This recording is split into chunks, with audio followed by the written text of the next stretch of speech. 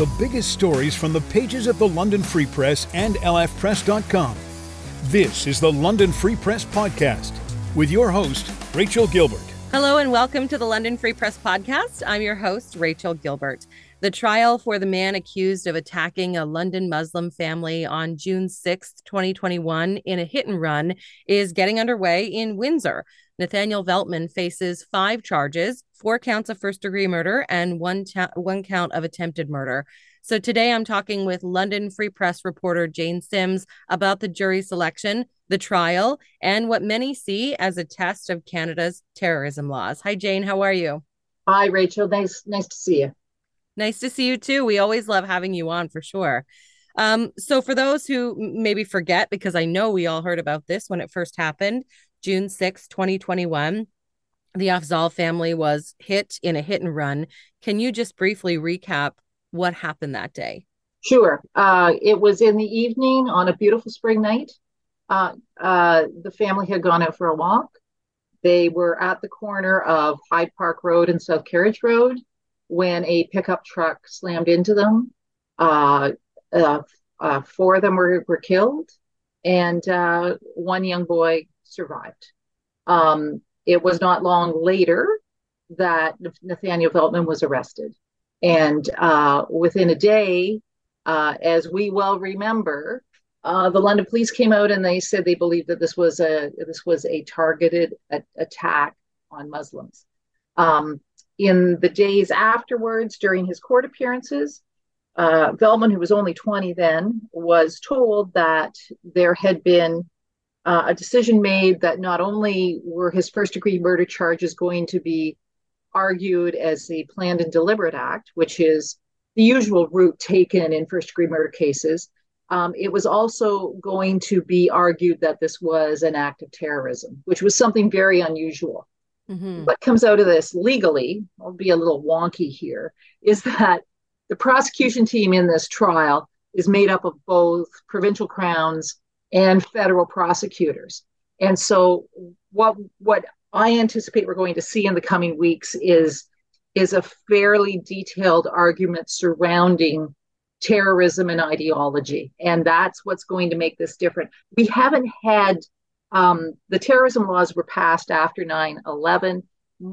I wrote a story about this last week that for the most part, the only time that they've been used have involved offenders who were planning some sort of an attack. Those terrorism laws were basically put there to sort of stop a 9/11. But in the past 3 years, there's been 2 cases based in Toronto where judges have declared that the first-degree murder, the convicted first-degree murderer was a terrorist, mm-hmm. And those were on guilty pleas. This one is different because this is the first time we're going to argue it in front of a jury. So this is going to make this, for the legal community, it's going to make it very interesting to see how this all plays out. Yeah, it will be fascinating for sure. Yes. I just want to talk about the boy that was hurt. The Afzaal family's the youngest son. He was 9 years old at the time of the crash. How's he doing? Do we know? Have we heard any updates on him? I haven't heard any updates yet, and I guess we will probably hear a little bit at the trial. But clearly, I mean, we're sort of in a place right now with him. I mean, under the law too, you'll notice that in reports right now we're not naming that little boy, right. Because he is protected, and so I anticipate we're going to hear some, but clearly this is a tragic story. Yes. And yes, on many levels. So yes. Yeah. Now the trial's taking place in Windsor. The crash, of course, happened here in London. Why is it in Windsor? Why did they move it? Well, I will say this: Justice Pomerantz's reasons are not public, but I can talk in general terms about why there are things called what's called a change of venue. We've seen it before in other cases. We've seen cases come to London from other places. We've seen cases in London go other places. There are a lot of factors that are considered. Mostly it has to do, in general terms, it usually has to do with public interest and publicity. That, the primary goal in a trial is to make sure it's fair, and you have to get an unbiased jury, and you have to get a jury that's not so steeped in the facts of the case that they're going to be able to try it in an unbiased way. Mm-hmm. So the decision to move this trial was made more than a year ago during pretrial motions. And again, Justice Pomerantz did not elaborate why, but I think you put two and two together, given the extraordinary public response to this situation, it's pretty apparent why the Superior Court deemed it necessary for this to happen. Right. There will be a chance for those in London to watch the trial, though. Is that right? That's correct. I mean, it is limited, right? But however, there are two courtrooms at the London Courthouse, the Middlesex County Courthouse, that have been set aside. Admission is limited. I think there's only room for 60 people. But if people want to go watch the trial, which will begin on Monday, they can go down to the courthouse and watch it remotely. Are we expecting a lot of people? Well, it's hard to say, right? Yeah. I mean, like it is, this isn't like an episode of Law and Order. This is going to be a 3-month trudge. There's a lot of us kind of crossing our fingers and hoping that maybe they can get through this a bit quicker. However, given what the prosecution wants to do and the stakes here, this is going to take a while. And I'm curious to see how many people do make that choice. There were, so many people here who were largely invested in this, and they want to be able to see it. It's, the drive to Windsor at this time of year is okay. So, I did it on Tuesday, and but there will be that opportunity. I'm curious to see how many people take it up, because I've seen other cases where we've had overflow rooms, and I think sometimes we anticipate a bit more interest than kind of shows itself. So right. We will see, right? Yeah. Why do we think it'll be a 3-month trial? Is this normal for this type of thing? Is this because we're trying the terrorism laws?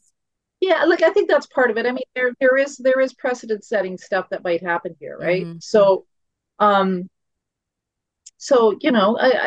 it is a complicated argument that has to be made. In general, I can only say in general terms what I know about what needs to be done to prove this part of the law is that you have to prove someone has an ideology. What we've seen in the past is that terrorism charges have been successful against people who belong to certain groups. Mm. Right? There are identified groups like Al Qaeda and ISIS and things like that there have been people who've been connected to those groups and who've been deemed to be terrorists. This is different because this is Islamophobia, and there is a thinking that there is that given how the world has changed since 9/11 and the access to information and the existence of white nationalist ideology, if it's proven, mm-hmm. I think I can understand why, particularly those in the Muslim community, would like to see the prosecution of a case that goes the other way. Let's just say, right, and identify someone who isn't Muslim as part of a ideological group, and that's part of it too. I think, So we'll see what they have, but like lengthy cases like this. We've had lengthy cases before. The Bandidos was a mammoth case. It went on for months and months. Way back. I mean, I covered a murder case in Sarnia back in 1999 that went 10 weeks. So, it just depends on what the evidence is and who's testifying and what it's going to look like. So we'll see. Now, Nathaniel Veltman was in court earlier this week, and he's pled not guilty to all 5 charges. Yeah. He didn't say anything. His lawyer was speaking for him. What's the reasoning behind that, I guess? Don't know.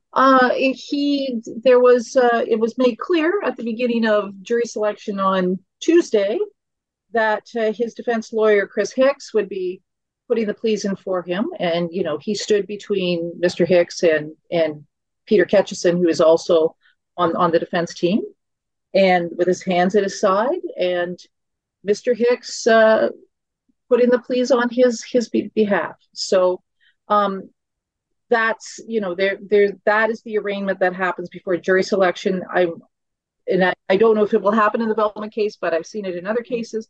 Usually there is a rearrangement once the jury is seated.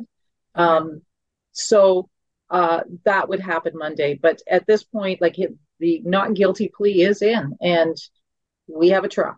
And what's the prosecution asking for in this case? Well, there's mandatory sentences on first degree murder. So the mandatory sentence on first degree murder is life with no chance of parole for 25 years.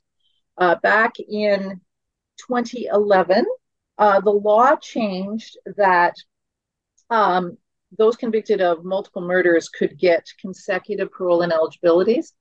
That law was scrapped last year. Mm-hmm. So the parole ineligibility period, he cannot get multiple parole eligibilities. If he is convicted, and he has not been convicted yet, he is innocent until proven guilty.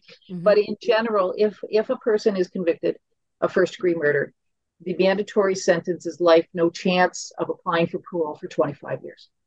Okay. Yeah. Let's talk about jury selection, because that happened this week as well. Where are we at with that now? Well, jury has been selected. It was completed Wednesday morning.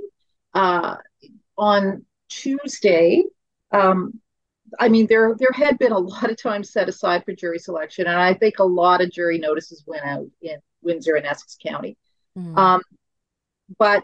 So there was probably about 150 people on the first day that were in the courtroom, and I think what the Crown and the defense had anticipated was this was going to take a lot of time. As it turned out, it went pretty smooth. Okay.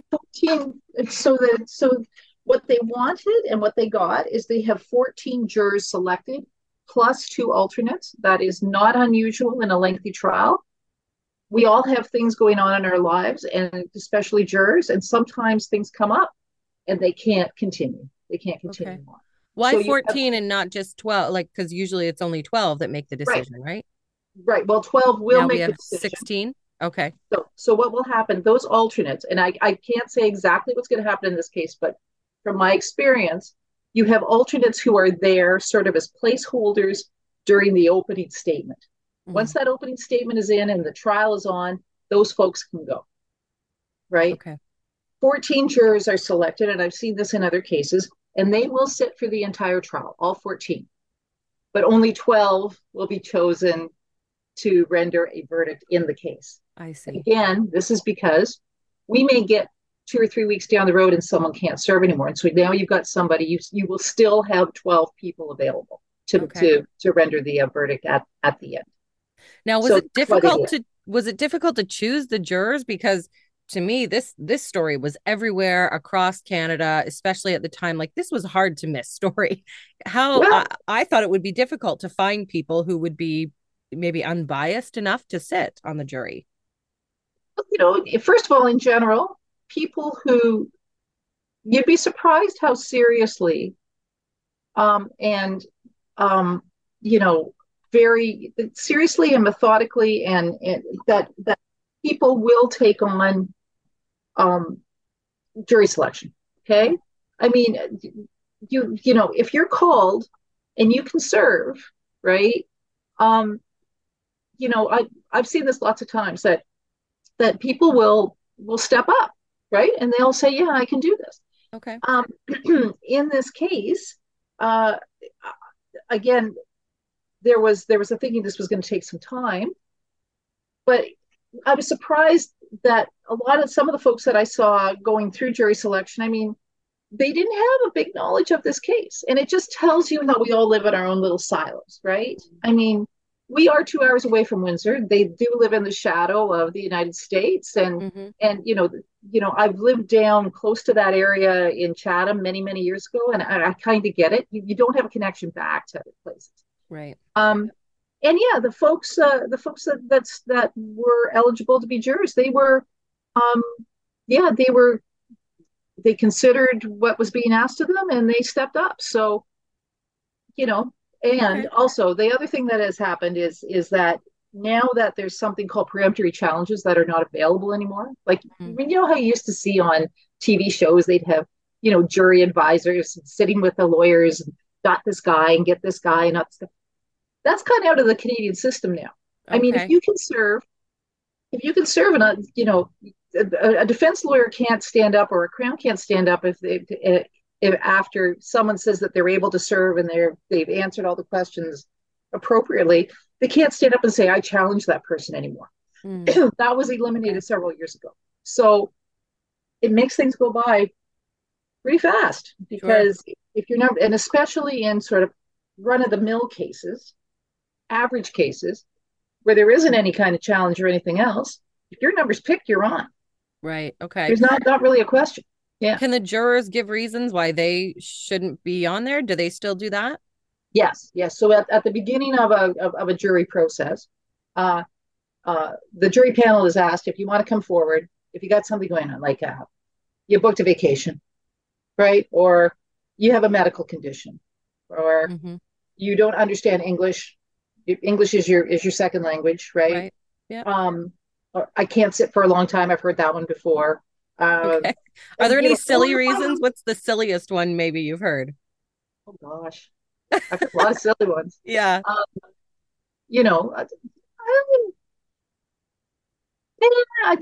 can't pull it out of my head right now, but there are some people who put in Hail Marys that don't get away with it, right? However, if you're a small business owner, right? Yeah.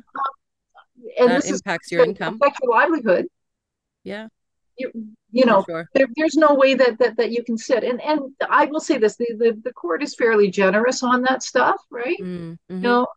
People, I mean, by and large, I will say, people try to figure out a way to do it, because we're all really nice people and we don't want to disappoint anyone, right? Right. Well, that's kind of nice to hear, because I would assume, we're all trying to get out of it, right?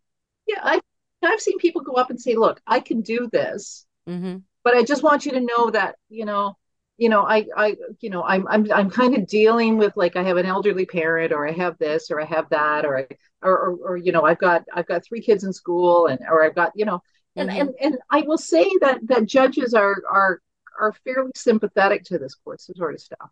And because they want someone to be there. They don't want to pick somebody, A, who doesn't want to be there, and B, is like sitting there all the time thinking about, something else they have to do. Yeah.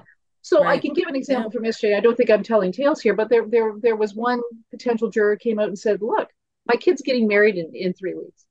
Right. Yeah. And we have a lot of things planned. It's like, away you go. Right. Yeah. Away you go. Yeah. Big life event. Sure. But if you are able to serve, it's part of your responsibility as a Canadian citizen. Your civic duty. That's right. Yeah. Yeah. So what are we looking for now? We have a jury and the trial begins Monday, you mentioned. So what's your planning covering this? What should we look forward to kind of at the beginning of the trial next couple of weeks? Okay, so Monday morning, I anticipate that there will be an opening statement from the prosecution. I don't know how lengthy it'll be.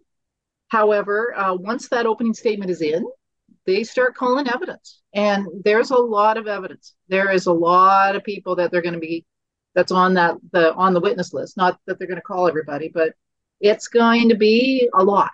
And so once that starts, it's going to take a lot of time. I anticipate it'll be civilians, it'll be police officers. I wouldn't be surprised if we see a few expert witnesses come in. And it will, unfortunately, this community is going to have to relive a lot of sadness as we go through this. And we're going to be dealing with some demons here, and it's going to take a while. Yeah. Well, I know there's a lot of people in London who will be watching this trial and certainly following your reporting at lfpress.com, and we'll watch for all your experts reporting as the trial goes on. Thank you so much, Rachel. And I just want to put a plug in for a couple things, if I could. Sure, We have a tremendous court artist by the name of Chaz Vincent, who was with me yesterday, and his sketches that he did yesterday were extraordinary, and I hope readers will keep an eye out on those. I saw some of them. They are very good. Yeah. So he's fantastic, and just a fantastic person on top of it. The other thing I will mention is that we're going to try to live blog this, and Okay. it's something that we're trying across the chain, that we will have a running blog. I know that there have been readers in the past that have looked for tweets that we've done. We're going to try to do it. I think, we'll have a story every single morning at lfpress.com, and embedded in that will be a live blog. Oh, so, great. Okay. Yeah. So if they want to follow along on the day, if they can't watch it, then and we're going to comment every once in a while on what we can comment on, and just to keep people up to speed. So that's a plan. Okay. I will be watching for that for sure. All right. Thank you so much, Jane, and best of luck in your reporting. Thanks, Rachel. Great talking to you.